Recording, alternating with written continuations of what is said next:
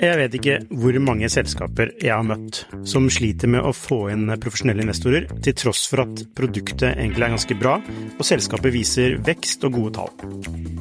Hvis det er en ting de proffe investorene er på utkikk etter, i tillegg til at du bygger et bra selskap selvfølgelig, er hvordan du håndterer dine aksjonærer, eller ditt såkalte cap table, som det heter på startupsk. Et ødelagt cap table setter rett og slett en stopper for selskapsutvikling. Unlisted.ai gjør det mulig for selskaper å håndtere aksje- og opsjonsprogrammer, aksjeeierboken, captable og det meste av rettigheter inn mot aksjene i selskapet på ett sted. Prøv Unlisted.ai sin gratisversjon i dag.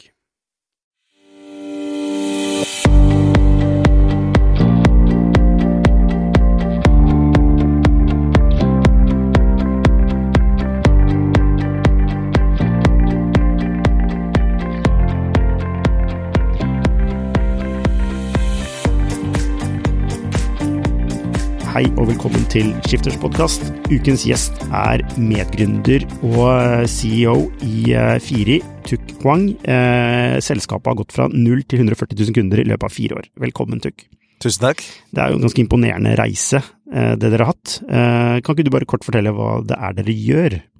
Ja, nei, vi i Firi, tidligere så heter vi jo Mirax, og vi har jo den samme misjonen fortsatt, og det er jo tilgjengeliggjøre kjøp og salg av kryptovaluta for hvem som helst, når som helst. Det vil si vi tar oss av alt det man skulle ha forpliktelser overfor antihvitvaskingsloven, og tilbyr kundene våre et enkelt og brukervennlig produkt som gjør at de kan investere i kryptovaluta.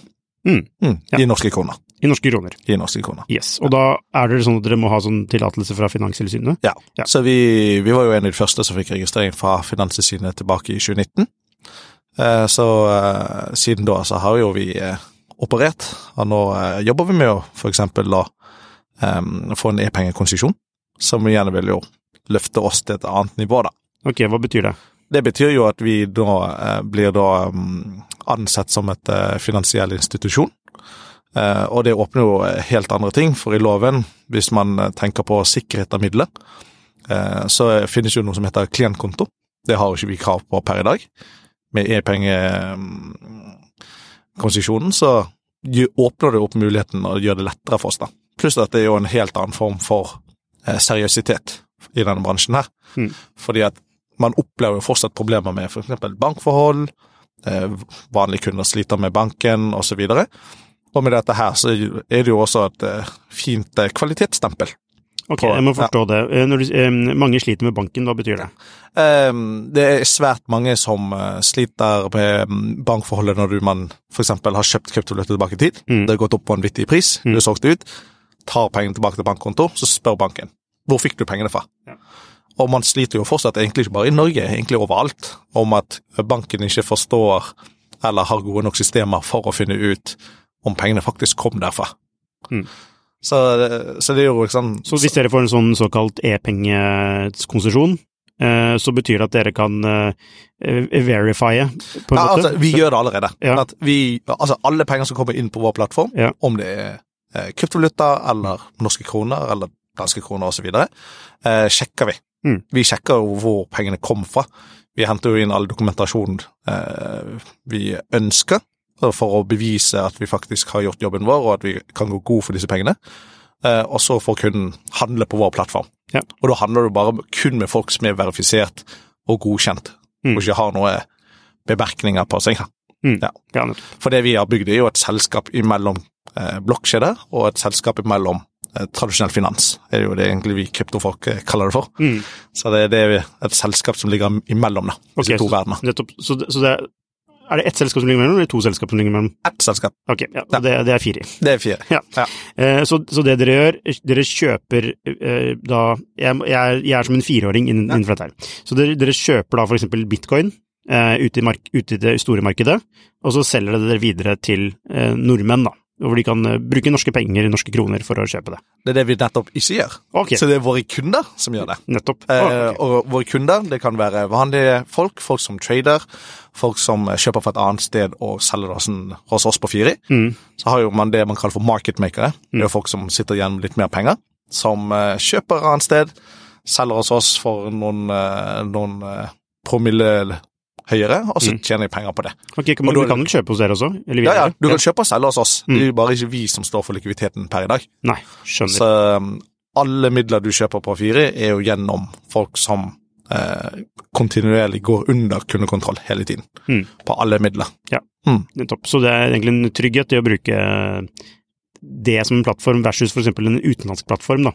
Ja, altså, man har et relativt godt forhold til lokale myndigheter, som vil også hjelpe. At Firi bygger jo det vi mener kunden vår trenger, for eksempel hjelp med skatterapportering. Skatt er jo et hett tema uavhengig om det er krypto, om det er aksjer eller fond. Men i krypto så har jo ikke eksistert alt for mange tjenester. Det har eksistert noen tjenester fra før, men vi bygger denne tjenesten inn i vår plattform, slik at du får alt på et sted. Ja, så dere lager egentlig en tjeneste for nordmenn? Ja. Og nå skal vi jo ekspandere det. Ja, ikke sant? For det er interessant, for jeg lurer på, det finnes jo mange internasjonale konkurrenter som gjør dette her, så hvorfor kjøper folk på Firi? Og nå nevnte du jo en grunn til det, ikke sant? Ja, altså vi har jo et utrolig fokus på brukervennlighet. Det skal være enkelt, det skal føles trygt, det skal være trygt på lik linje. Tror du Binance vil si noe annet? Ja, Binance vil jo alltid kunne si noe, altså det er jo en grunn for at de har blitt størst. Ja. Nei, men vi bygger jo tjenester for en veldig spesiell gruppe med folk. Ja. Folk som gjerne ikke har lyst til å sende bilder av seg selv over internett. At vi bruker lokale identitetssystemer, sånn som BankID her i Norge. Og det gjør jo at man også bruker ting man kjenner godt til.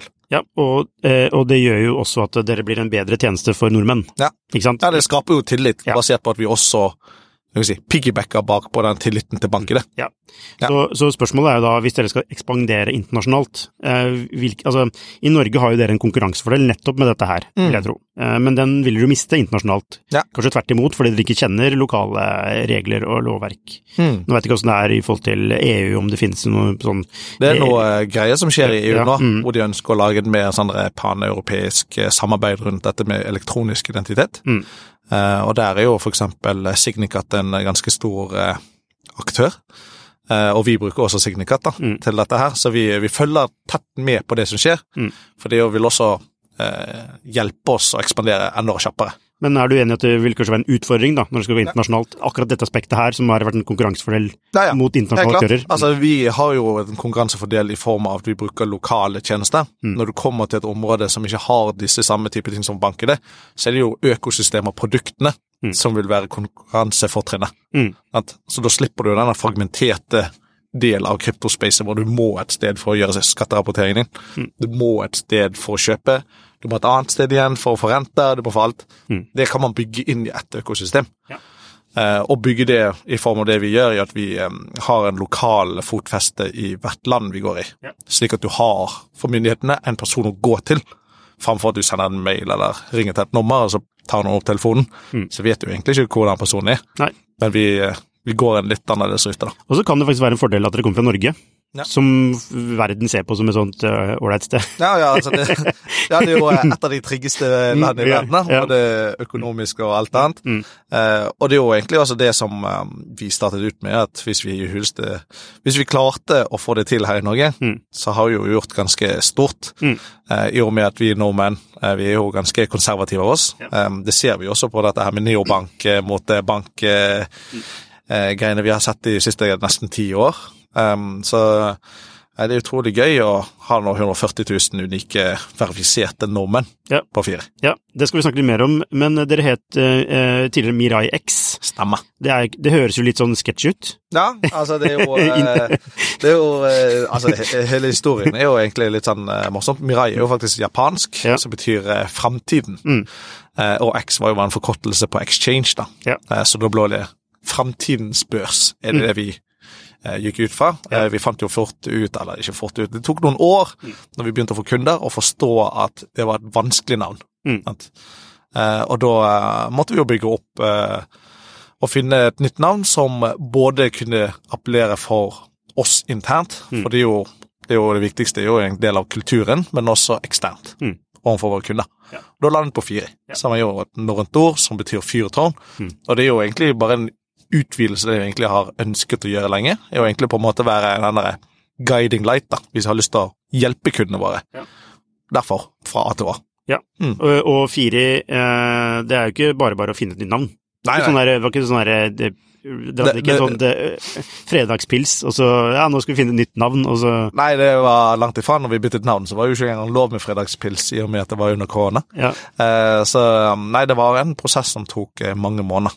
Det var veldig mange navn på blokket, for å si det sånn. Jeg brukte dere profesjonelle aktører på det? Ja, vi fikk hjelp av Bakken og Beck, som også er investor hos oss. Og da fikk vi jo hjelp med de. De er veldig flinke på det her. Altså, vi fikk veldig god hjelp, og de hjelpe oss med å finne ut hva vi mener at vi står for, hvordan det er, og så komme opp med eksempler, og det var over 100 navn i hvert fall. Men Firi er jo et veldig bra navn, fordi det er enkelt og kort og så videre, og da høres det også veldig dyrt ut. Nei, det er nok betydelig billigere enn mange andre vi har lest om. Ok, hvor mye kostet det sånn ish da? Ja, vi måtte bare kjøpe ett domene. Det var langt under 1 million i hvert fall. Ja, det var det? Ja. Okay. Så det var ikke sånn Vy-opplegg eller sant, så det var ikke så dyrt som man skulle tro det skulle måtte være. Nei. Det var det ikke. Hvem satt på det i verden? Var det noen eller annen... Det var et amerikansk selskap, tror jeg, som satt på det. Ja, som sitter på masse sånne domener. Ja, sitter masse med domener. Ja. Så vi brukte en broker som hjalp oss med å kjøpe, og så kjøpe opp masse domener for oss, uten at det, du kan si, lekket at det er det vi skulle hete tilbake i tid. Men hvordan kom dere på å starte Firi? Altså, det tar jo en tid fra du har en idé til du faktisk gjennomfører den. Så fortell litt om bakgrunnen. Ja, altså, den korte historien er jo at jeg har en utdanning i programmering og nettverk for universitetet, og da jobbet jeg i konsulenthus. Og da har vi noen kollegaer som var tidlig 2017, krypto begynte å bli hot for alle prisene gikk opp, den forrige toppen da. Ja. Og da var det jo en kollega som bare tenk å bygge noe sånt her, men du klarer det aldri. Og når han sa at jeg ikke skulle klare det, så var det på en måte ingen god grunn for at jeg ikke skulle klare det heller. Og for min egen del så var det jo mer en teknisk utførelse jeg har lyst til, og utfordring som jeg ønsker å bevise at jeg faktisk kunne. Men det var jo så samtidig som at jeg ønsker å kjøpe kryptovaluta. Jeg måtte sende bilder av passet mitt, måtte sende bilder av meg selv med bekreftelse på at jeg er ekte da. Avis, data og sånt, og det føltes ikke så godt da. Og så har jeg alltid hatt lyst til å bygge noe. Det er kanskje det som, for min del å være i konsulentverden, er at jobber du lenge nok der, så ønsker du kanskje å bygge et produkt hvor du selv er på en måte produkteieren. Ja, så egentlig, du hadde egentlig ikke en sånn passion da, eller lidenskap for krypto i utgangspunktet? På teknologisiden hadde jeg det. Ja, men sånn, altså det var bare mer sånn, det var en spennende utfordring? Det er en spennende utfordring, og det er en spennende teknologi som jeg mente man kunne kanskje bygge mer inn. Jeg hoppet jo det på en måte fullt inn når jeg var ferdig på studiene. Ja. Det er ikke under studier. Men kjøpte du noe krypto tidlig? Jeg kjøpte tilbake inn til 2015, og så kjøpte jeg litt i 2016, og kjøpte jeg mye i 2017, og så kom jo bear market da, og da ble på en måte, da sluttet jeg med å kjøpe det, altså, sånn, det jeg kaller for YOLO-kjøp. Jeg er bare sånn, nå har jeg en god feeling. Da begynte jeg å kjøpe fast. Ja. Så siden da har jeg egentlig bare kjøpt litt fast. Ja. Uansett om hvordan det går? Ja, altså... Er det den beste strategien for de som ikke har peiling? Jeg vil påstå at det er den beste strategien for folk som ikke har peiling, samtidig som at det er kanskje den som gir deg minst hodebry over tid. Det er kanskje det jeg lærte mest fra 2017. Den der psykologiske usikkerheten på om prisen skulle opp eller ned. Den spekulasjonsdelen av det, det var ikke noe for meg. Det var utmattende. Og det er helt greit når alt går opp. Når ting går ned, så er det sånn, det gjør vondt å se tallene gå ned, og da tenker jeg det beste at man fjerner seg fra pris, og har man tro på det, så kjøper man over tid. På samme måte som du gjør med fond da. Husker du hvor mye en bitcoin var på når du kjøpte den første gang? Nei, banken husker jeg sikkert det. Ja.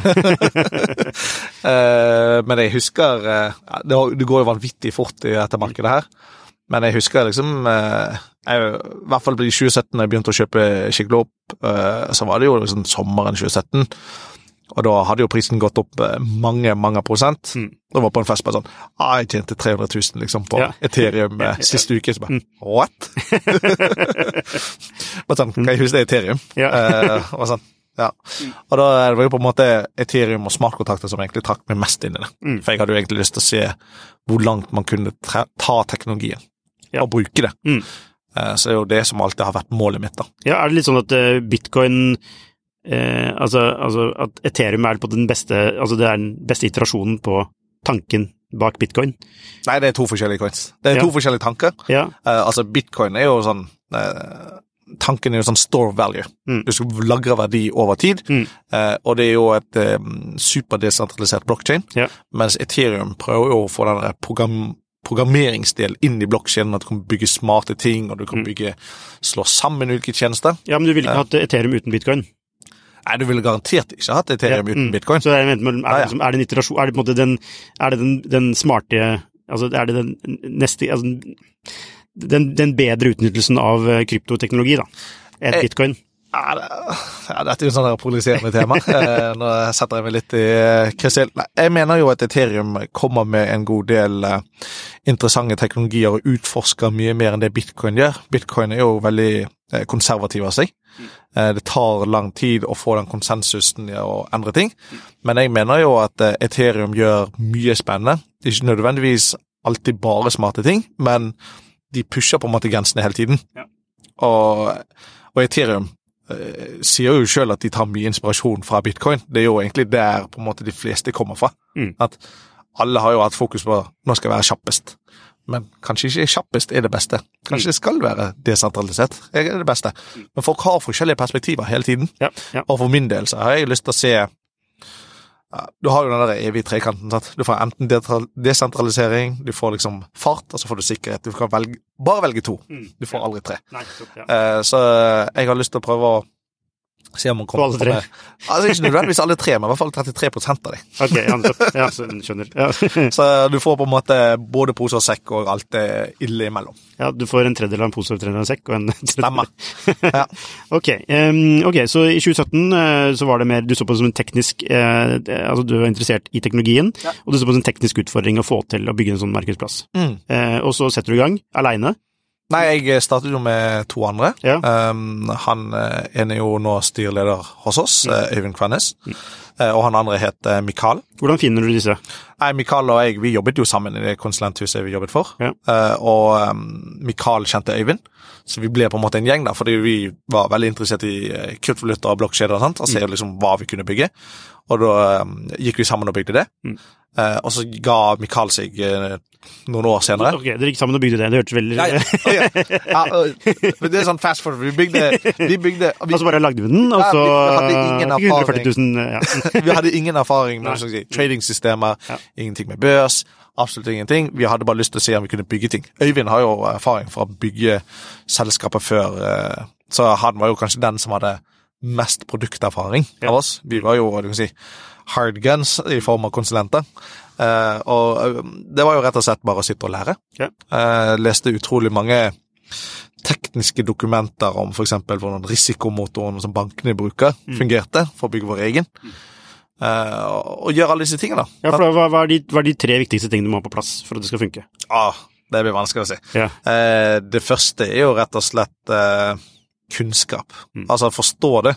Vi har jo vært så heldige at ingen på en måte har visst om oss i veldig mange år, så vi har brukt veldig mye av tiden i starten for å forstå hvordan disse tingene fungerte. Sant? Vi hadde jo en teori, og det slo jo selvfølgelig ut i 2019 med hvitvaskingsloven, om at krypto kommer til å bli, ikke nødvendigvis det man kaller for sosialt akseptert, men det vil komme til å få mer fokus på seg i tiden fremover.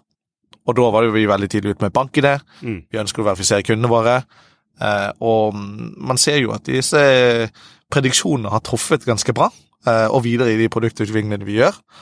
Og man ser jo da at man må, du må ha i hvert fall litt teknisk forståelse, og det hele bygger jo egentlig på tillit igjen.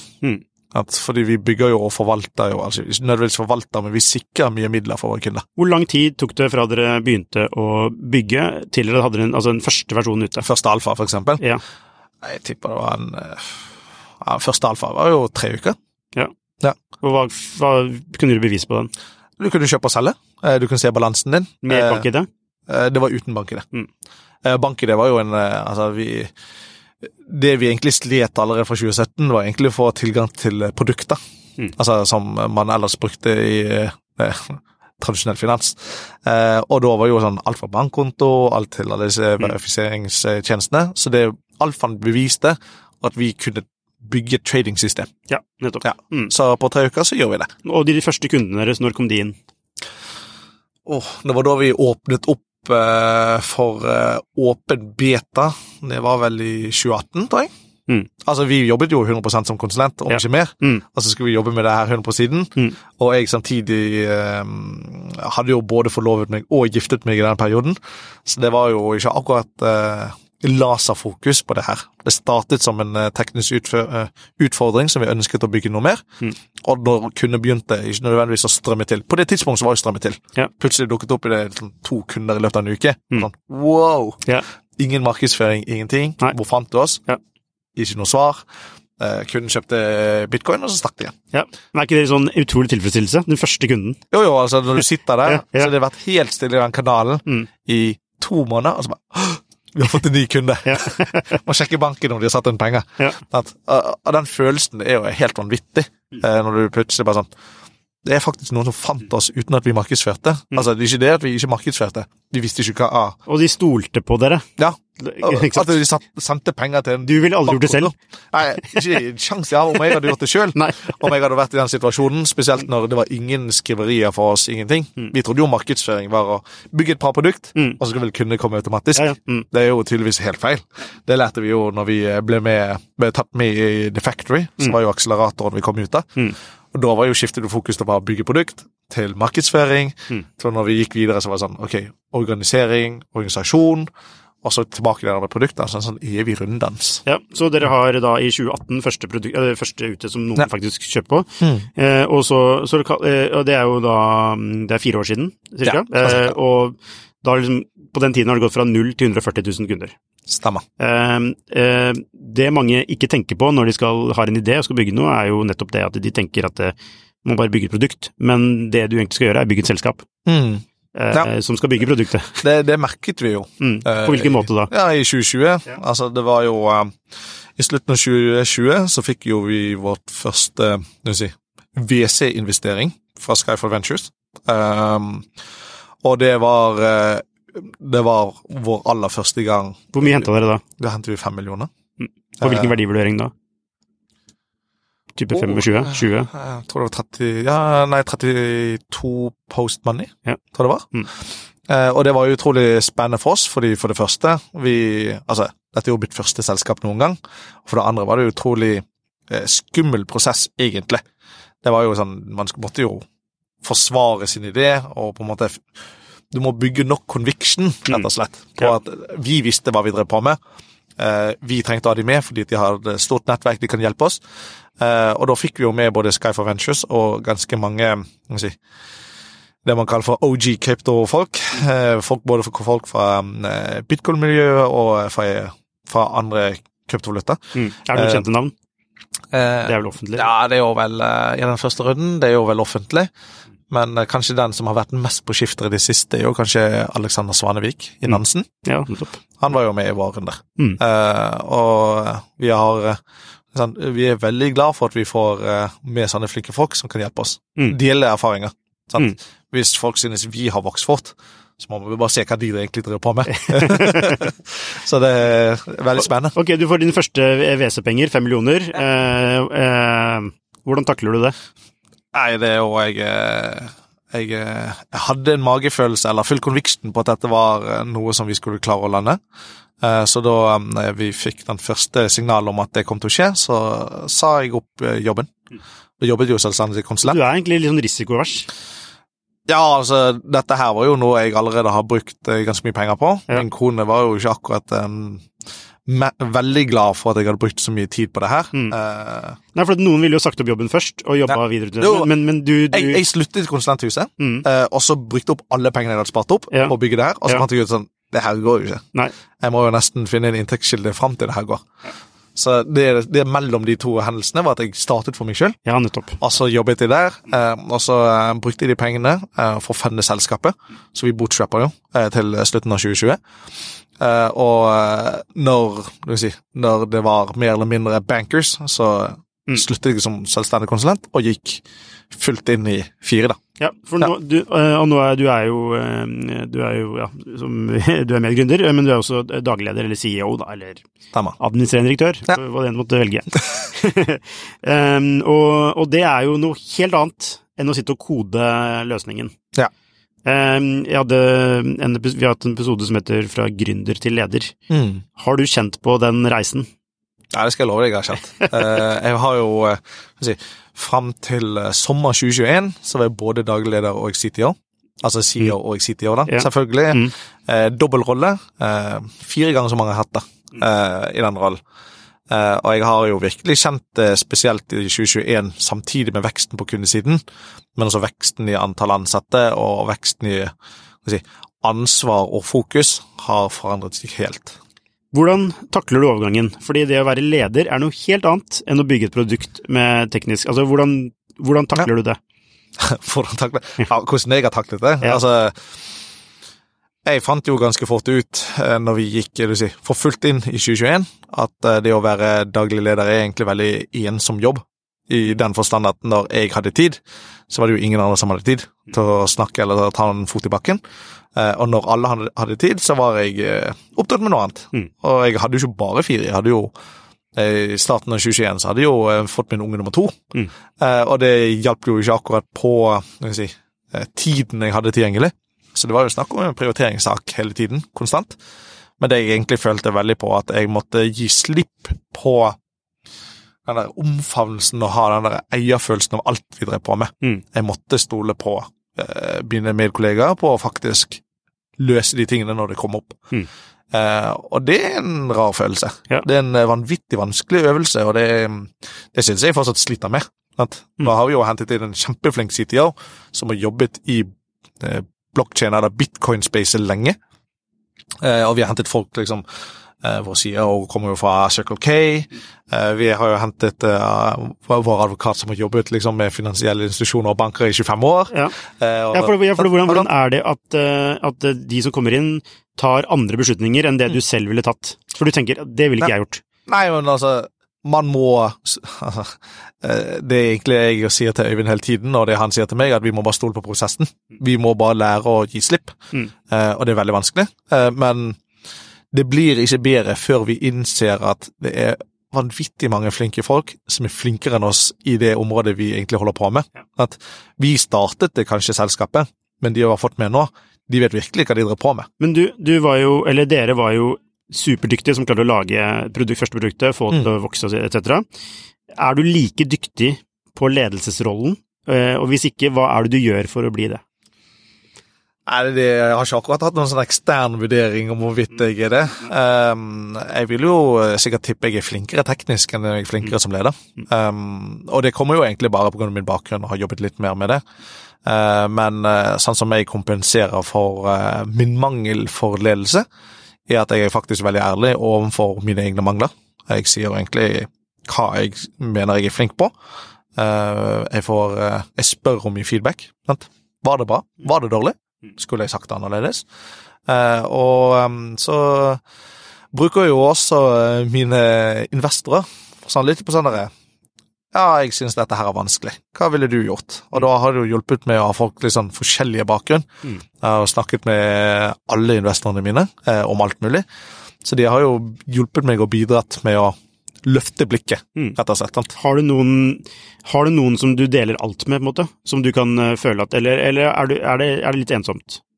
Nei, altså, investorene har jo på en måte alltid tid, fordi at det er jo ikke en synkron chat. Nei. Den som kanskje kjenner meg best utenom min kone, er jo kanskje Øyvind, min beste venn, som også jobber i Firi. Eller det kommer litt an på hva han vet da, men Øyvind vet i hvert fall garantert alt. Og det er jo de jeg deler mye med. Og det er jo Ja, det er en rar følelse, fordi at det føles jo ut som at jeg har kjent Øyvind lenge, men i realiteten er jo 4 år. Har du vært mer stresset tidligere enn det du er nå? Det kommer an på definisjonen av stress. Ja. Jeg har vært mer stresset før, fordi at da var jeg jo veldig hands-on på leveranser hos kunder, mens nå er jeg jo mer stresset over at ok, nå har jeg ikke ansvar for hverken kode, jeg har ansvar for mennesker og selskapet. Så jeg er jo et helt annet nivå av stress nå, i kombinasjon med alt annet. For jeg har jo et ansvar for mine barn og min kone hjemme. Så det går hånd i hånd. Ja, du nevnte jo at du snart skal bli trebarnsfar. Stemmer. Ja, så, og så har vi jo, jeg tror vi har skrevet en sak om dere i 4 i Skifter, om hvordan dere jobber hybrid. Og dere, jeg tror dere nevner, eller noen nevnte at dere blant annet kunne dra til Bali og jobbe derfra, og så var det Jon Ramvi som nevnte, gøy å se hvordan man takler det med i småbarnstilværelsen. Altså egentlig som en sånn stikk til det der noe... Ja, at det kanskje ikke er bærekraftig eller gir mening. Så hvordan hybrid, dere har hybrid arbeidsplass. Alle er på vei inn i det nå. Hvordan, hva er det vanskelige med det, og hvordan løser man det? Det vanskelige er jo egentlig kommunikasjon, rett og slett. Altså, hvis man liksom ser tilbake om hvordan 4 startet, så var det jo allerede en remote first. Vi hadde ikke tid til å møte hverandre. Vi bygde alt på Slack. Slack var vår kommunikasjonskanal. Vi skrev det vi tenkte, det vi skulle bygge, det vi slet med, og vi brukte det som et kommunikasjonsverktøy gjennom hele reisen. At det er jo først nå vi faktisk har et ordentlig kontor, hvor vi har mulighet til å sitte og jobbe sammen. Ok, så det går fra remote til kontor da? Ja. Vi har liksom gått motsatt vei.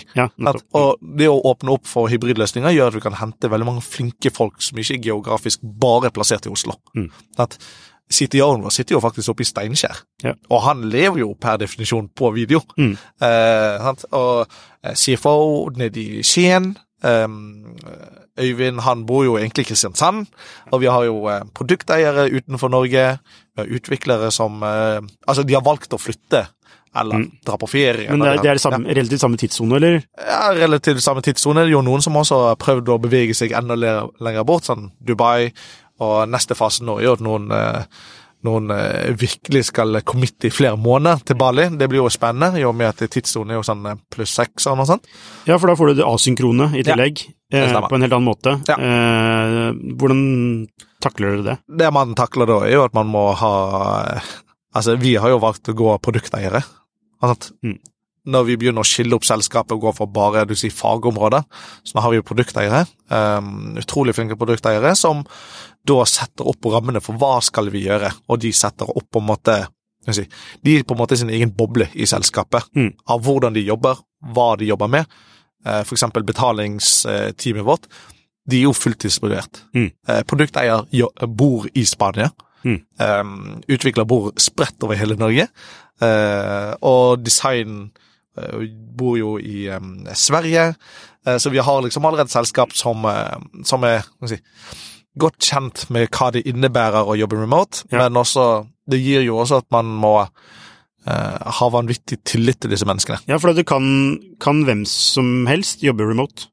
Ja, det blir jo sånn å trekke litt langt. Det er jo ett team som kanskje kan jobbe remote, og det er egentlig compliance-teamet vårt. For det skjer veldig mye. Og det jeg egentlig lurer på er mennesketyper, altså som du ansetter da. Kan hvem som helst jobbe remote? Eller er det... Ja, i teorien, ja. Ja, men tror du det? Eller jeg mener jo det. Altså, om noe så har jo korona bevist at det faktisk er mulig å jobbe hjemme for de områdene man mener ikke kan det. Grunnen for at vi ønsker for eksempel at compliance skal sitte sammen, er at det skjer vanvittig mye i dette spacet her. At vi opplever jo alt fra kryptosiden til bankvesenet til finanssidene og alt sånt. Så det er jo egentlig for å få informasjonsflåen raskere den veien. Men jeg mener jo at absolutt alle kan jobbe remote. Ja, når jeg kom inn her på kontoret ditt, så ser jeg at det sitter folk og har et fysisk møte. Er det liksom enten så er alle på jobb, eller så alle hjemme samtidig? Nei, altså, du kommer jo egentlig en helt vanvittig timing. Det er jo faktisk alle produkteierne våre. Så de har jo flydd inn fra Spania, flydd inn fra Trondheim, og flydd inn overalt, og 2 av de er jo i pappaperm. Så de har kommet inn, for vi kjører jevnlige workshops hele tiden, fordi at i stedet for at veien videre for selskapet, vi definerer kanskje, eller jeg og managementteamet definerer hva vi ønsker å gjøre, men det er jo produkteierne og produktteamene som bestemmer, egentlig, i bunn og grunn, hvordan man løser det. Så det er jo, der du så det, er jo faktisk alle produkteierne som nå har kommet inn for en endags workshop, og så Ok, så beveger seg ut igjen. Hvis jeg skal prøve å bryte det litt ned da, med hjelp av deg, så er det all kommunikasjon på Slack må være tydelig, du må dokumentere mye. Altså dokumentasjon, skriftlig dokumentasjon er grunnlaget for alt, egentlig. Ja, egentlig alt. Altså, vi bruker jo masse verktøy til å hjelpe å dokumentere alt fra møter, ting vi ønsker å fikse. Helt konkret, hvordan gjør dere det? Vi bruker jo Notion, for eksempel. Alt fra de playbookene som man ser inn på skiftet. Produkteierne bruker også Confluence, fordi veldig mange kommer jo også fra konsulentdeler av det, og Confluence har vært en viktig sentral del. Er det dokumenteringsverktøy? Det er dokumenteringsverktøy. Ja. Så hva er det som dokumenteres? Alle møter? Alle møter, hvem som møter opp, tanker, problemer vi ser på veien, løsninger, aksjonspunkter som kommer ut fra møter. Det er jo så veldig viktig. Det er jo ikke vits å ha et møte hvis du ikke har noe du skal gjøre når du kommer ut. Så vi har dokumentasjon av alle møtene, og så bruker vi jo kalenderen vår veldig flittig. Slik at du på en måte alltid vet om noen er tilgjengelig. Og så er det mye møter? For meg er det ganske mye møter. Er det et problem at det er for mye møter generelt sett? Jeg tror jo at de fleste produktteamene har ganske lite møter, for de har på en måte funnet litt av flowen de skal jobbe i. De har gjerne sånn synk 1 eller 2 ganger i uken for å sørge for at man er på en måte on track, men de starter gjerne uken sånn. Dette er det vi ønsker å oppnå denne uken. La oss prøve det, så har vi synk om noen dager. Så sånn som jeg opplever det, eller i hvert fall de utviklerne jeg rører i, de har jo aldri møter nesten. Så det virker jo som at produkteierne har funnet på en måte hvordan de og teamet deres jobber best. Ja, nettopp, for det er også en del av det. At det som en sånn lokal tilpasning innenfor selskapet. I selskapet igjen, for alle produkteierne har forskjellige måter å jobbe på. Noen bruker Confluence mye, noen bruker Notion mye, noen bruker Slack mye mer enn andre. Så det er jo egentlig litt ettersom, så at du får på en måte det som passer deg best, i stedet for at jeg som tidligere teknologiperson skal si, sånn jobber vi. Slik at du har muligheten å definere, og det er mulig å si fra da, at det funker ikke. Bruker dere OKRs også? Ja, vi bruker også OKRs. Hvem er som ikke gjør det? Oss for et år siden. Så det er interessant, for da har dere sikkert hatt en del utfordringer da. For et år siden, altså januar 2021, så var jo 0 ansatte. Vi har jo skalert over tid, og vi har jo sett, det hjelper jo ikke å ha stand-up hver eneste dag. Har de gått fra 0 til 65 ansatte på 1 år? Halvannet år? Ja. Så det er liksom, du går liksom fra, i starten så var vi jo sånn 3, 9 og så videre. Det var sånn, da hadde de stand-up hver dag. Hver dag klokken 10. Så da hadde vi et stand-up som var til gjerne, det var en halvtime til en time, og så var lunsj, og så tilbake til jobb, til nå å ha 1 gang hver fredag, som er på en måte, hva har vi gjort denne uken? Ja, nettopp. Der alle produkteierne egentlig forklarer på vegne av alle, sånn, hva har vi gjort? Er det for hele selskapet? Hele selskapet. Så det er det vi kaller for all hands, og 1 gang i måneden så har du mye mer i dybden da. Ikke bare produkt, men også alle teamsene. Og den foregår alltid digitalt? Den foregår alltid digitalt på Google Meet. Nettopp. Vi nevnte kommunikasjon, vi har nevnt hva er det andre vi nevnte? Jeg husker ikke. Kommunikasjon, dokumentasjon, ja, riktig. Og så dette med kreative sesjoner som workshops, det gjør man gjerne fysisk. Ja, vi har både virtuelle, men også fysisk. Nå hadde vi jo muligheten til å få til et fysisk med produkteierne våre, så da kjører vi jo det. Og så har jo alle teamsene også, altså vi ønsker jo at de skal få til workshops, fordi at fysiske workshops gir en helt annen form for energi. Altså, du merker gjerne at folk er gira på video, men når du først møter folk... Men det bygger også relasjon. Ja, så bygger det relasjon, sant? Når vi gikk fra å være 0 til å første gang møte folk i oktober, altså hei, og så var det kommet så naturlig å si hei, jeg heter Tukk. Så bare sånn, jeg vet, vi har liksom vært kollegaer i 6 måneder. Det er jo sånn når du går fra den digitale over til den fysiske, en sånn rar overgang, og så hjelper det jo selvfølgelig ikke med korona imellom, men det om man møter fysisk, det bryter ned ganske mye barriere. En sånn skikkelig icebreaker av... Har du noe fysisk for hele selskapet også? Ja, vi har jo, Vi har jo sånne OKR-feiringer, hva vi klarte å oppnå, hva vi må forbedre. Jeg vet ikke hvor mange selskaper jeg har møtt som sliter med å få inn profesjonelle investorer, til tross for at produktet egentlig er ganske bra, og selskapet viser vekst og gode tall. Hvis det er en ting de proffe investorene er på utkikk etter, i tillegg til at du bygger et bra selskap selvfølgelig, er hvordan du håndterer dine aksjonærer, eller ditt såkalte cap table, som det heter på startupsk. Et ødelagt cap table setter rett og slett en stopper for selskapsutvikling. Unlisted.ai gjør det mulig for selskaper å håndtere aksje- og opsjonsprogrammer, aksjeeierboken, cap table og det meste av rettigheter inn mot aksjene i selskapet på ett sted. Prøv Unlisted.ai sin gratisversjon i dag.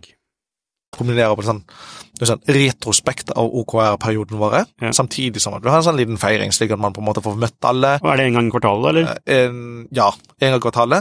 Og vi har jo ikke på en måte ikke engang 100% definert om det bare er fysisk, men vi har vet i hvert fall 2 av de er fysisk, og så er det kanskje 2 digitalt, slik at man har muligheten til å være litt fleksibel. Er det mer kostbart å ha hybrid/remote jobb eller som et selskap, altså er det dyrere for selskapet enn å ha det på kontor, hvor alle kommer dit? Ja, hvis vi snakker om, når det kommer til kostnader, jeg vil tippe det litt dyrere. Men jeg tror det er enda dyrere hvis man ikke tilpasser seg, rett og slett. Altså, å finne flinke folk, det er en mangelvare. Og hvis man rett og slett ikke tilpasser seg til stand nå, så er det jo du vil merke det når du mister folkene. Ja, og det er helt enig med deg. Grunnen til å stille spørsmålet var fordi at kanskje noen ser på det som en mulighet til å slippe å ha kontorer. Ja. Jeg mener jo at kontoret er et viktig sted å møtes i tilfelle skulle måtte skje noe. Det er jo alltid deilig å vite at du har et kontor. Jeg skjønner jo at... Er det plass til alle på kontoret?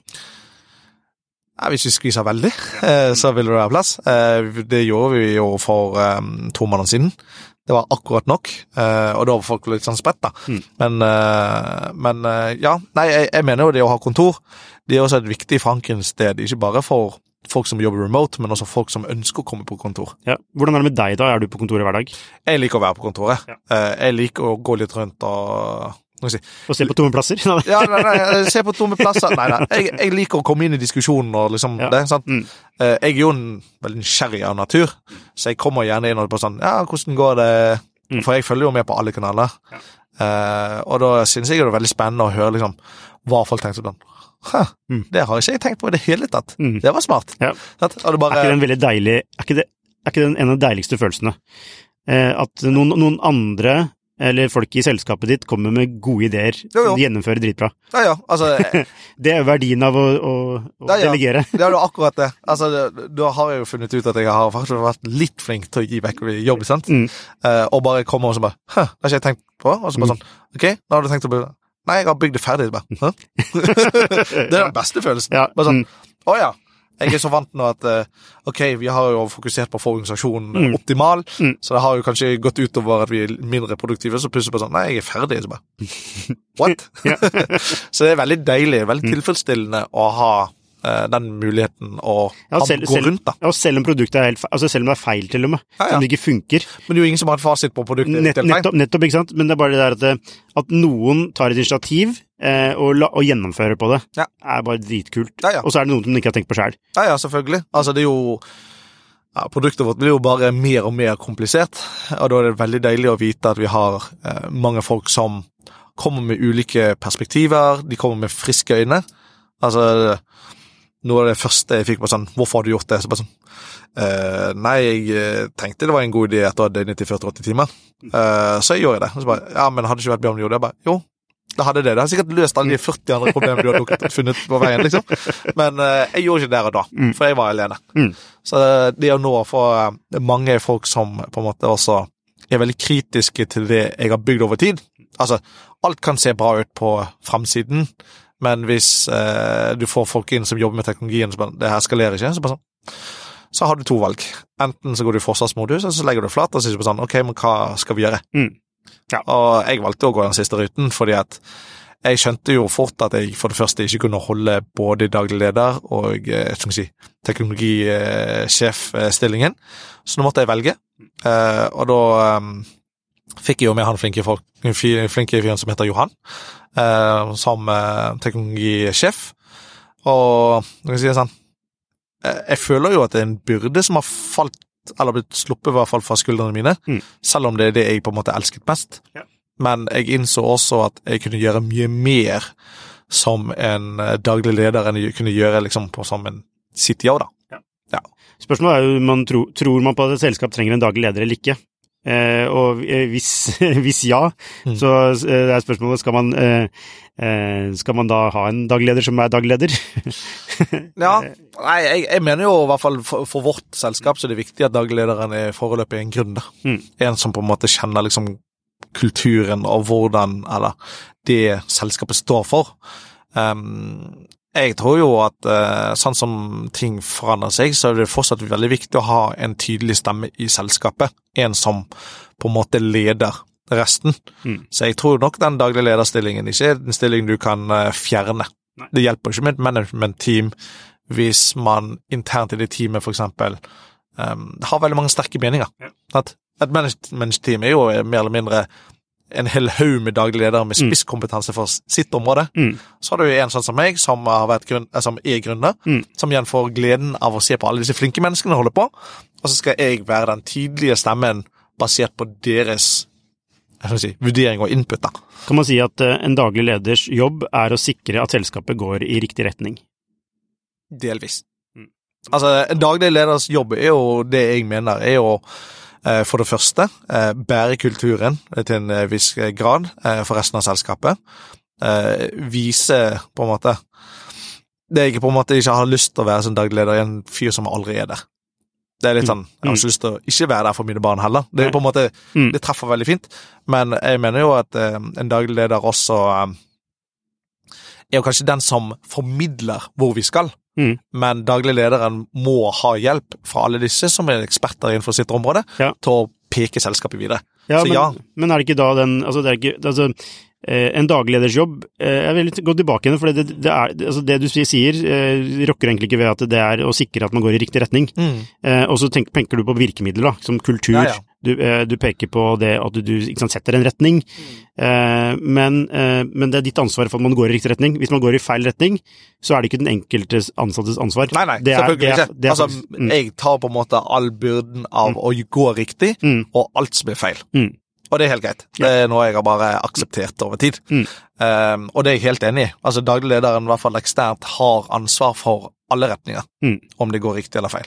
Men internt, så det jo jeg bare den som gir endelig godkjennelse og en proxy av andres arbeid. Ja. Ikke sant. Du, la oss bare gå litt i dybden på altså litt sånn hvordan dere liksom har bygget og litt metrics og sånn. Dere lanserte et produkt ut i markedet 2018. Hvor lang tid, når var det det begynte å ta litt av? Ja, du kan si den første hockeystikken. Ja. Det var jo vel i 2020, når hele verden, spesielt Norge, ble stengt ned, korona. Ja. Da var jo vi også hjemme. For vår del så var det jo sånn, vi har jo alltid jobbet sånn, så det var jo ikke noen forandring for oss. Det var kanskje en forandring i forhold til konsulentlivet vårt, men ikke som et selskap. Og det var da vi begynte å se andre ting vi kunne bygge inn i tjenesten. Det var jo også da vi for eksempel implementerte Vipps-login. Sikkert du kan... Det var jo kanskje det første gangen kundene våre lærte at Vipps var mer enn bare betaling. Ja. At de kunne bruke det for å logge inn. Og da, det var da den første hockeystikken var. Ok, så Vipps var en sånn growth enabler? Ja, fordi vi hadde jo identifisert at kundene våre synes dette her med tofaktor-autentisering var vanskelig. Og da brukte vi jo sånn Google Authenticator for å få en sånn 6-sifret tall. Og det var vanskelig for folk å forstå hva dette her for noe? Hvorfor må jeg laste ned en app for å kunne bruke dere? Og da var Vipps på en måte også en forenkling av det. Altså, det var da vi på en måte også rendyrket denne her UX-perspektivet. At det hjelper ikke å bygge et bra produkt som kunne gjøre alle disse tingene her. Det må også være superenkelt, superdirekte, fortelle det, gi den informasjonen du trenger på sekunder. Og da Vipps kom inn, så endret vi også veldig mye av brukerreisen på baksiden. Ja. Vi gikk fra å bruke 12 steg til, vi gikk fra 12 til 3 steg. En gjennomsnittskunde brukte jo gjerne over 10 minutter for å lage en konto med den brukernavn og passord før, til å på Vipps på litt over minuttet. Så det Så du fjerner friksjon fra 0 til at du har en konto hos dere. Det var, og da brukte dere Vipps. Ja, og bruker jo sånn fjerne friksjonen og abstrahere vekk kompleksiteten. Ja. Og sånn, kan du huske, altså den første, har du hatt flere sånne ting som dere har gjort, som har ført til at dere har vokst? Sånne ting vi har liksom lansert. Altså, vi har jo vært i den situasjonen at vi har også hatt markedet med oss, spesielt oppbyggingen fra 2020, men også at vi har også effektivisert veldig mye av ting. Vi har jo, altså 2 av de vekstdriverne våre også hvordan vi har brukt open banking. At du ikke lenger må inn i nettbanken, for før måtte du inn i nettbanken, du fikk noe informasjon for oss, så skulle vi sende penger. Nå kunne du bruke plutselig bank i det, i vår flate, og få pengene kreditert på konto. Og det var jo på en måte også en game changer, ikke bare... Altså PST2? PST2 stemmer. Og det var jo ikke en game changer bare for oss når det kommer til vekst og aktivisere kundene våre raskere, men det var jo en game changer, i hvert fall i landskapet her i Norge. Vi var jo først ut med det. Vi beviste at det funket. Og så kom alle etter. Så vi har jo alltid vært litt sånn frempå å teste ut ny teknologi, og vi er jo foreløpig også den eneste av kryptoaktørene som tilbyr Vipps-login. Hvor mange, har du sånn såkalt North Star Metric? Hva det for noe? Vi har jo brukt en metrikk, altså en metrikk vi ser på for å validere våre egne tjenester. Vi bruker jo MTU, Monthly Transacting Users, og det er jo den vi bruker for å se om ting går bra, om disse initiativene du gjør på vekst gjør det riktig. Fordi at dere får forretningsmodellen Forretningsmodell baserer seg på handelsvolumer. Så dere ønsker at folk skal handle? Ja. Så det er jo egentlig å finne hvordan vi kan aktivisere kundene våre. Ja, nettopp. Så det går egentlig litt sånn, ikke imot da, men det vi snakket om i stad, at man egentlig ikke burde handle så mye. Ja. Men vi bygger jo på disse produktene, sant? Spareprodukter. Det vi gjør er at du sender inn penger, og så kjøpes det over tid for deg. Ja. Og du sa det hadde 140 000 kunder, men hvor mange monthly activated transactions har dere? Ja. Jeg har ikke tallene frist i minne, de flukser jo litt etter markedet. Jeg vil jo, altså jeg skal prøve å trekke opp alle disse tallene for hodet på stedet. Men sånn cirka hvor mange av deres 140 000 kunder er aktive da? Ja, jeg tipper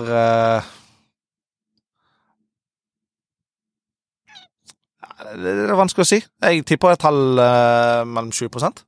20%? Ja, det er ganske høyt da. Ja. Jeg tenker sånn 10-20%. Et tall, fordi vi vet jo på en måte, det tallet også abstrahert opp, fordi du ser på en måte ikke om det samme som over tid, men jeg tipper et tall mellom 10-20%. Nettopp, ikke sant?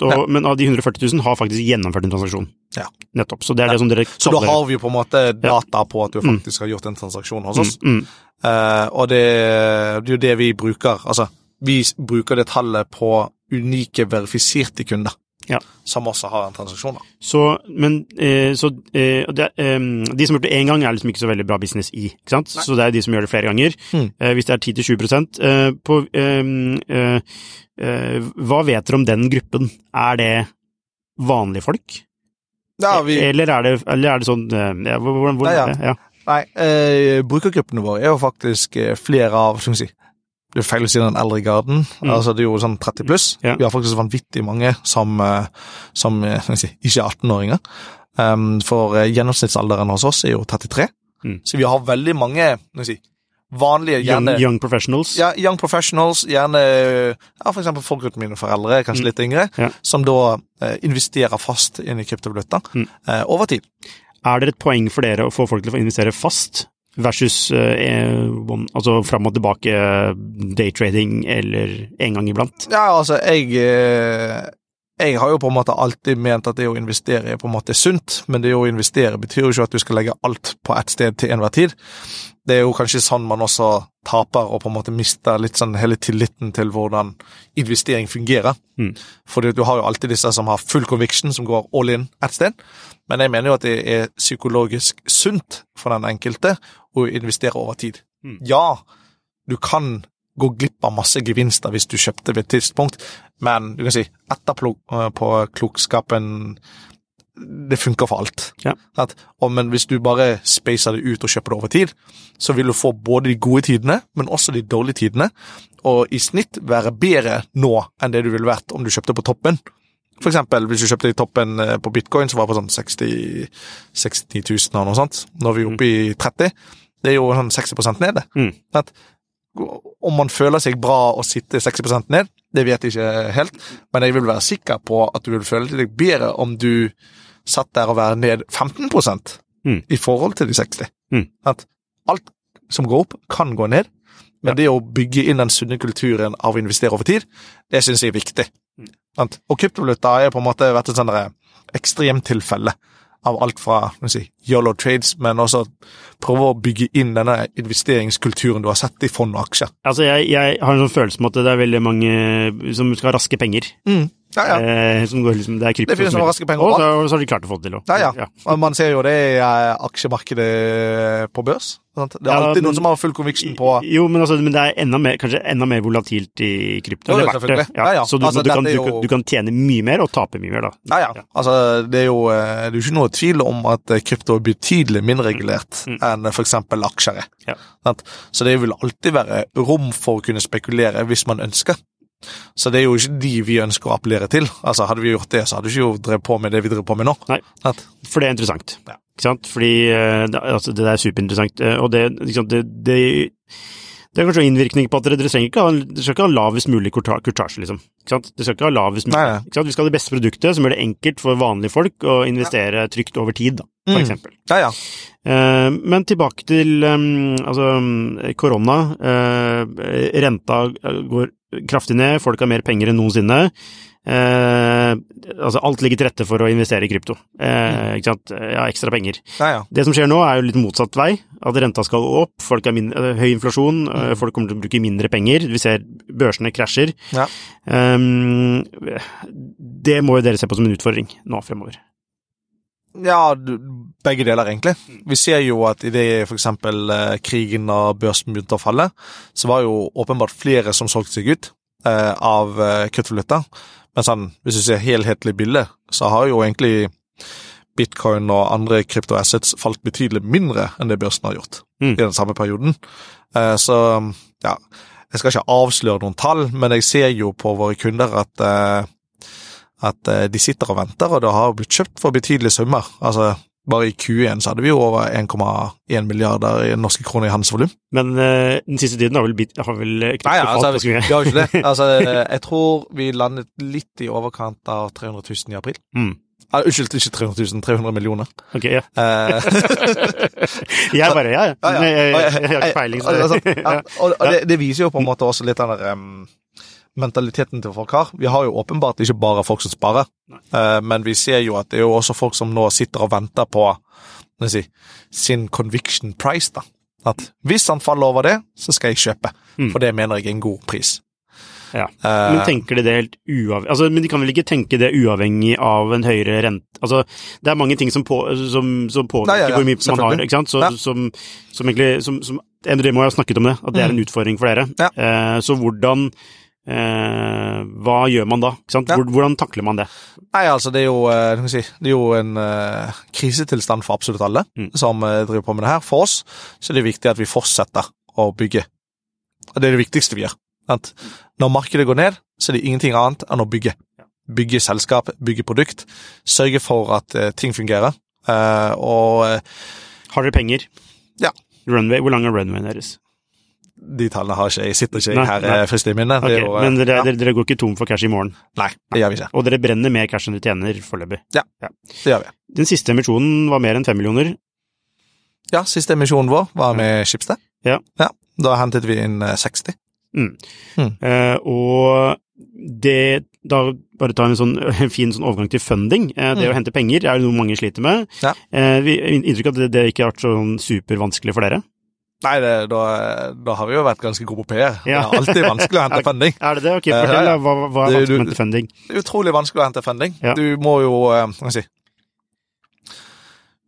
det du gjør, du selger en visjon. Og den eneste måten å selge en visjon er jo å ha tro på visjonen.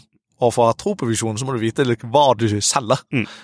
Og for vår del så har det jo Altså, vi jobber jo allerede i et space som utrolig, lite regulert. Reguleringene kommer, vi har jo mange diskusjoner, men det vi må selge inn at vi vet hva vi driver på med. Dette tallene våre, dette det vi jakter etter, dette det vi ser for oss, og liksom sy det sammen til en helhetlig visjon som våre investorer har troen på. Men det noen som har sagt nei til dere? Ja. Mer enn 1000 stykker, om ikke mer. Det? Mer enn 1000 stykker? Selvfølgelig. Ja. Altså, det jo, og hva det som går igjen da? Hvorfor sier de nei? Nei, altså, helt i starten var det sånn, nei, jeg har ikke troen på kryptovaluta. Det en tulipan. Det litt lea nå, men ok. altså, vi har hørt alt, egentlig. Altså, nei, dere har ingen erfaring, vi vet ikke hvem dere noe så simpelt som det. Noe som var sånn, jeg har ikke troen på kryptovaluta. Ja, nei, nå falt jo kryptovaluta 10% siste uke, så jeg kan ikke se for meg at dette bærekraftig. Nei, jeg har ikke troen på modellen. Jeg har ikke troen på at nordmenn vil kjøpe kryptovaluta for norske kroner.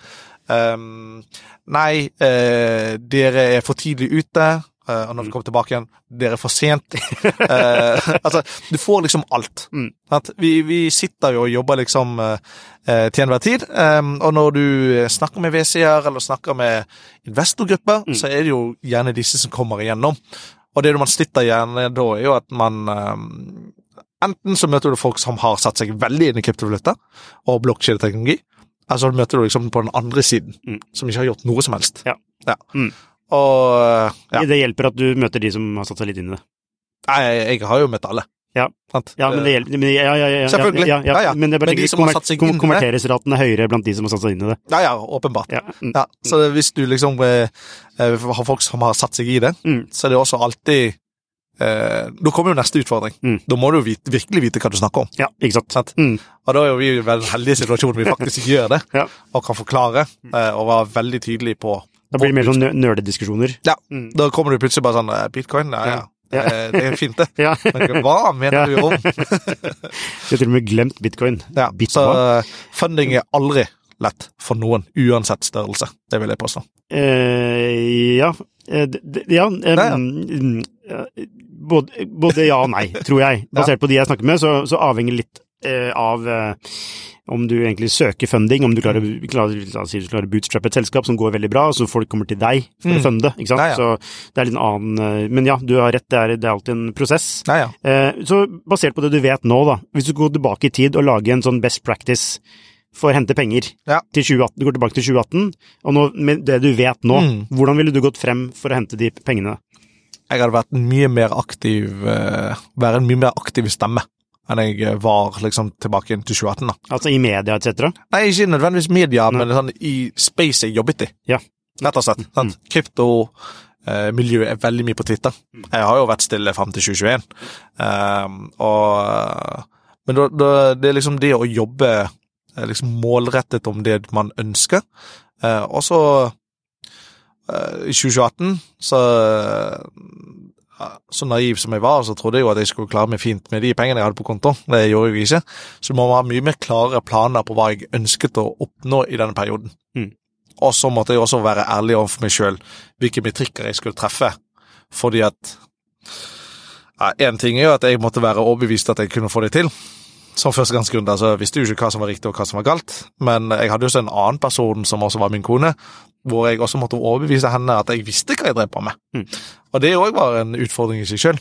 Men det den beste playbooken, rett og slett, du må kartlegge, være flink på å bygge nettverk. Altså, ikke bare bygge nettverk, men også pleie nettverket ditt. At du må liksom... Lenge før du trenger penger. Lenge før du trenger penger. Du vil alltid trenge penger i en eller annen situasjon. Og da er det viktig at man også har vært flink til å pleie forholdene dine og snakke rundt. Og ikke snakke med alle, men innenfor det definerte spacet. Ja. Altså primært i hvert fall da. Og så generelt være en ordentlig person da. Jeg tenker jo, det er jo kanskje noe av det viktigste. Fordi at det definerer jo kanskje deg selv mer, og forteller kanskje mer om hvilket type selskap du prøver å bygge, enn alt annet.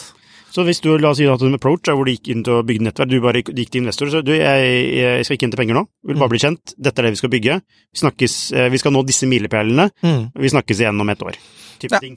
Jeg tipper veldig mange VC-er skulle ønske at flere gjorde det, så er det helt ærlig. Altså, de bruker mye tid på å finne selskapen, men det hadde jo vært veldig interessant om selskapene kom og bare sa, jeg har en idé, Jeg har bare lyst til å vise det, for jeg har lyst på det på investorer på sikt. Og så gjør det, men sånn, gi meg 2 år. Skal jeg komme tilbake igjen? Og hvis du klarer det da, skal jeg love deg at har noen kommet og sagt det til meg nå, og så om 2 år, så skal jeg love deg at jeg skal ha penger klart hvis du kommer tilbake igjen og faktisk har klart det.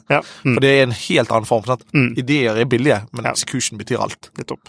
Så om noen har baller nok til å gjøre det der, så kan du bare ta kontakt med deg? Da gir jeg en soft commit, altså får du se om hardcommitten kommer. Nettopp, ja, men det interessant. Da har du knekt koden for egentlig hvordan man skal hente penger. Ja. Det jo, altså, jeg synes jo hele prosessen også veldig interessant. Man får jo oppleve ganske mye, og det jo... Hva det verste du har opplevd? Ja, å sitte i limbo, rett og slett. Og sitte og vente. Ikke få svar. Ja, altså, du vet hverken om det gikk bra eller dårlig. Det litt sånn som eksamen, bare at du faktisk får svar innen 3 uker, om at, enten så gikk det bra, eller så gikk det veldig dårlig. Noen ganger så kan du jo ikke få et svar engang. Altså, det irriterende, folk som ikke svarer. Jo, men altså... Det er selvfølgelig. Jo, selvfølgelig, det åpenbart irriterende, men jeg jo kjent fra IT-miljøet at du ikke får svar på jobbsøknadene dine heller, så du blir jo ikke nødvendigvis herdet, men det kanskje en sånn forventning, eller en forventning at man ikke nødvendigvis får et svar. Hva ville vært det perfekte VC-avslaget? Ja. Et avslag som faktisk forklarte hvorfor. Hvorfor de valgte å ikke gjøre det, det har vi har jo etterspurt det hver gang for avslag. Hvorfor? Det kan jo være alt mulig, sant? Nei, vi følte at dere hadde ikke nok potensial, for eksempel, eller at... en ærlig feedback. En ærlig feedback. Ja, for det de sier kommer med sånn, det passer ikke akkurat nå. Altså hvis de sier det passer ikke akkurat nå, så bare sånn, ja, men nå passer det. Altså, har du lyst til å være på en E-runde, liksom? Ja. Kanskje ikke. Det jo åpenbart veldig mange som ønsker å være sånn pre-seed og så videre.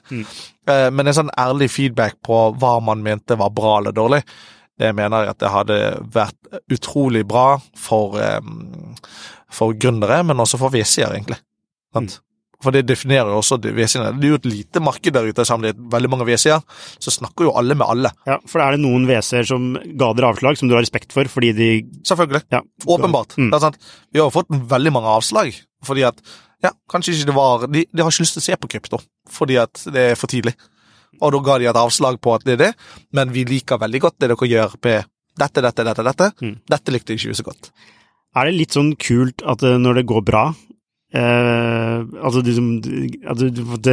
litt sånn det litt kult at jeg synes jo altså jeg synes det jo ikke bare litt, jeg synes det utrolig kult å få lov til å være i den situasjonen vi i men jeg merker jo presset det setter på. Det jo jeg får jo jevnlige meldinger både på LinkedIn og Facebook og alt sånt som spør alt fra investeringsråd til liksom, hvordan skal jeg liksom gå frem og bygge selskap, og svaret jeg gir jo at jeg vet ikke.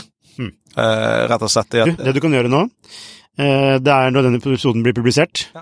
Her alt jeg vet. Så leske til den. Altså, det kanskje en sånn nei, jeg synes jo det å komme med et sånt fasitsvar veldig vanskelig, for det veldig subjektivt. Det både subjektivt, og så det veldig kontekstuelt. Ja, ikke sant? Ikke sant? Også timing. Timing, som ikke sant, en del av det kontekstuelle, ikke sant? At det så mange parametre man ikke kan kontrollere. Så det interessant, fordi det bringer en ned til, ok, hva det man kan gjøre da, kan gjøre uansett. Og som du var litt inne på, det liksom være en ordentlig person, ikke sant, ha noen tydelige verdier, etc., som uansett vil være riktig å gjøre. Ja, noen ting kan du aldri styre uansett, men det jo liksom, det viktigste jo kanskje å liksom ha kontroll på, hva jeg sier, Espen i Skalford sånn, en må sørge for at man holder skjebnen i sine egne hender, og ikke liksom lar andre styre deg. Og det begynner ned i egentlig hvordan selskap skal styres, hvordan du skal bygge det. Altså, våre VC-er gir hjelp når vi spør om hjelp. Det jo ikke sånn de kommer inn og sier, sånn gjør du det, sånn skal du gjøre det. Hadde det vært det, så hadde jo det på en måte vært det stikk motsatt å være gründer. Så jeg veldig glad i at vi har fått den hjelpen og den guidingen når jeg har trengt det. Ja, men det som du sier da, den kommer ikke av seg selv, du må faktisk spørre til den. Ja, du må spørre etter den. Altså, vi jo ikke liksom de eneste investeringscase for disse.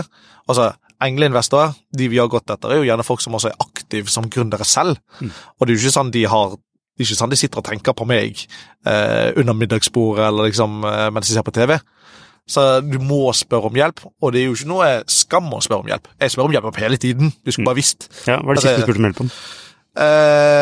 Til investorene. Ja, bare sånn, kan du hjelpe meg å forstå hvorfor du fikk svar, og jeg ikke fikk svar? Og svaret jo at personen har et nettverk, og kanskje et bedre riktig enn det jeg har. Ja, altså, hvor viktig er nettverk? Det utrolig viktig. Altså, det jo ingen som kjente oss.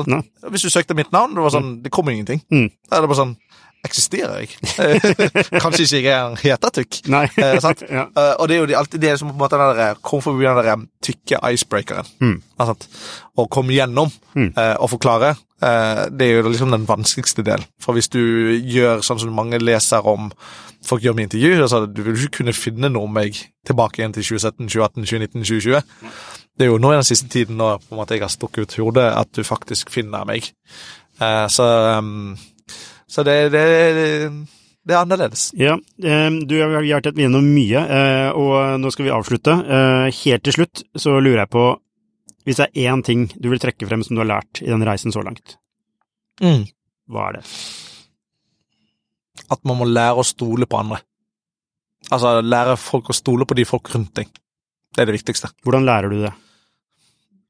Du må faktisk gi slipp. Du må bare gi slipp. Altså, du kan ikke kontrollere det her. Det så utrolig mange andre som jeg startet med, sant? Det utrolig mange flinke folk. Hvis du ikke kan stole på de, så kan du ikke stole på noen. Fordi at det du vil vite, og det du vil føle til enhver tid, at du ikke vet nok om det her for å ta de riktige beslutningene. Så du trenger disse flinke folkene. Så det bringer oss egentlig over på rekruttering, da. Ja. Og hvor viktig, altså dumt spørsmål, superviktig. Hva det som gjør at dere klarer å rekruttere på en bra måte, og har dere gjort noe feil tidligere som dere har rettet på? Oi, det var et viktig spørsmål og et relativt komplekst spørsmål i samme slengen. Jeg tror jo vi har truffet veldig på at vi veldig ærlige omfor hvor vi står.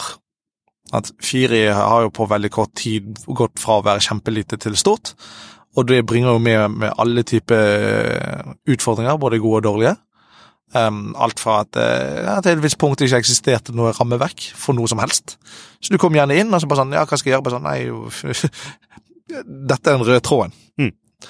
Til å faktisk få mer flinke folk som, igjen, altså, gjennom de folkene vi har fått nå, så har vi jo rekruttert flinke folk gjennom disse flinke folkene igjen. Deres nettverk. Ja, våres nettverk av nettverk. Nettopp. Så det hjelper jo også oss at vi på en måte har vært veldig flinke på å være ærlige og være flinke på det vi gjør. Altså, eksekvere, lage ting. Har du gjort feil på rekruttering? Ja, alle gjør det. Alle gjør feilansettelse. Alle gjør feil. Ja. Har dere liksom skjønt hva var det som gjorde at det ble en feilansettelse? Har dere klart å forstå det? Ja, vi har jo vel altså, en av de største feilene vi har gjort jo rett og slett at vi har vokst fort. Og når du vokser fort, så mister du litt fokus og har muligheten til å være der og oppdage ting før det for sent. Ja. Så det jo egentlig det. Altså, vi har jo alt fra gründere som har gitt seg fordi, ja, selskapet har vokst fort. Gründerne ønsket å finne andre utfordringer, rett og slett. Det helt fair. Og sånn det, men man kan på en måte ikke heller la det definere selskapet, Nei. Men man må bare lære av det, og til neste gang også faktisk aktivt jobbe med det, rett og slett. Ja. Så det jo en sånn evig læring, vil jeg tro. Og det ikke noe igjen, ikke noe fasitsvar her heller. Men det jeg tror jo at man må rett og slett bare, det vil aldri være sånn at du bare ansetter riktige folk. Nei. Eller du får mer riktige folk. Og det jo faktisk, hvis du bare, altså, det vanskelig å si da, for det sånn umulig paradoks, men det handler jo også om å ta litt sjanser, ikke sant? Og hvis du aldri tar sjanser, så gjør du aldri noe feil, og det en feil, og aldri gjør feil. Ja, og ansettelse jo akkurat det samme som liksom hvor vi skal, sant? Hvis du ikke tar sjanser, så sitter du der. Altså, Norge jo, vi har så utrolig mange flinke folk, utrolig kule og flinke startups, men det så veldig få som vender blikket ut av Norge også. Og det jo sånn, I hvert fall I det vi driver på med, sant? Vi sitter jo I en unik situasjon, hvor det veldig få folk som oss I andre naboland, som gjør akkurat det samme, eller en type kryptobørs, som gjør det mulighet for oss å kunne ta det markedet. Sant? Det skjønte jeg ikke. Altså, Norge jo kanskje et av de landene som utrolig nok har kommet mye lengre på den lokale tilnærmingen av børs. I forhold til for eksempel Sverige, Danmark, Finland. Ja. Og det setter oss I en spesiell situasjon, fordi vi har mulighet til å dra ut. Vi kan godt bare sånn, vi synes det greit her I Norge, så skal vi bli. Men vi ser jo at vi kan bruke teknologien og det vi har bygd for mange andre flere markeder, og tilby det vi egentlig har ment hele tiden, at det skal være tilgjengelig for flere folk.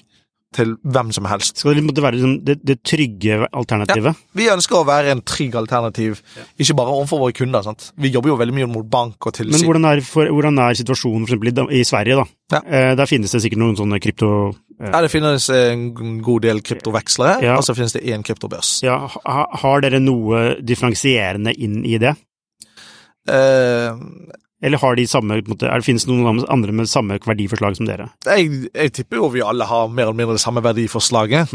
Om vi klarer å eksekvere jo egentlig det som står, og det som skiller oss fra de andre.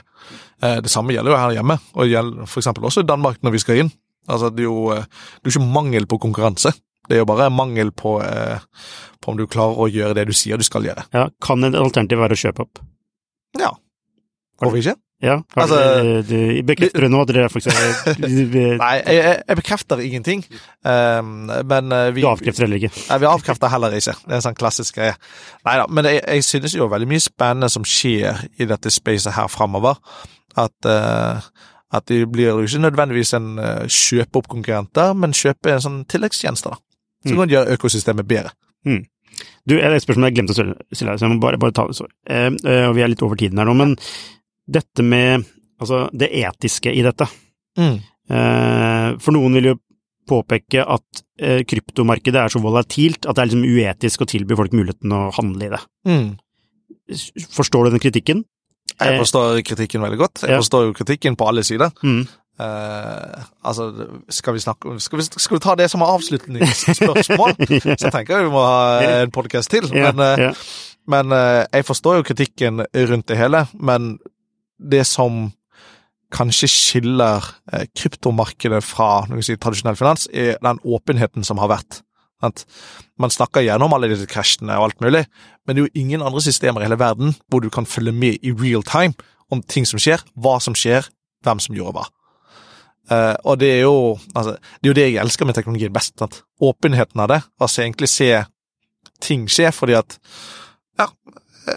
du sier, når finanskrisen var, jeg var 19 år, jeg visste ikke bare, jeg skjønte bare at ok, nå det dårlige tider, jeg skjønte jo ingenting, men jeg investerte som alltid, og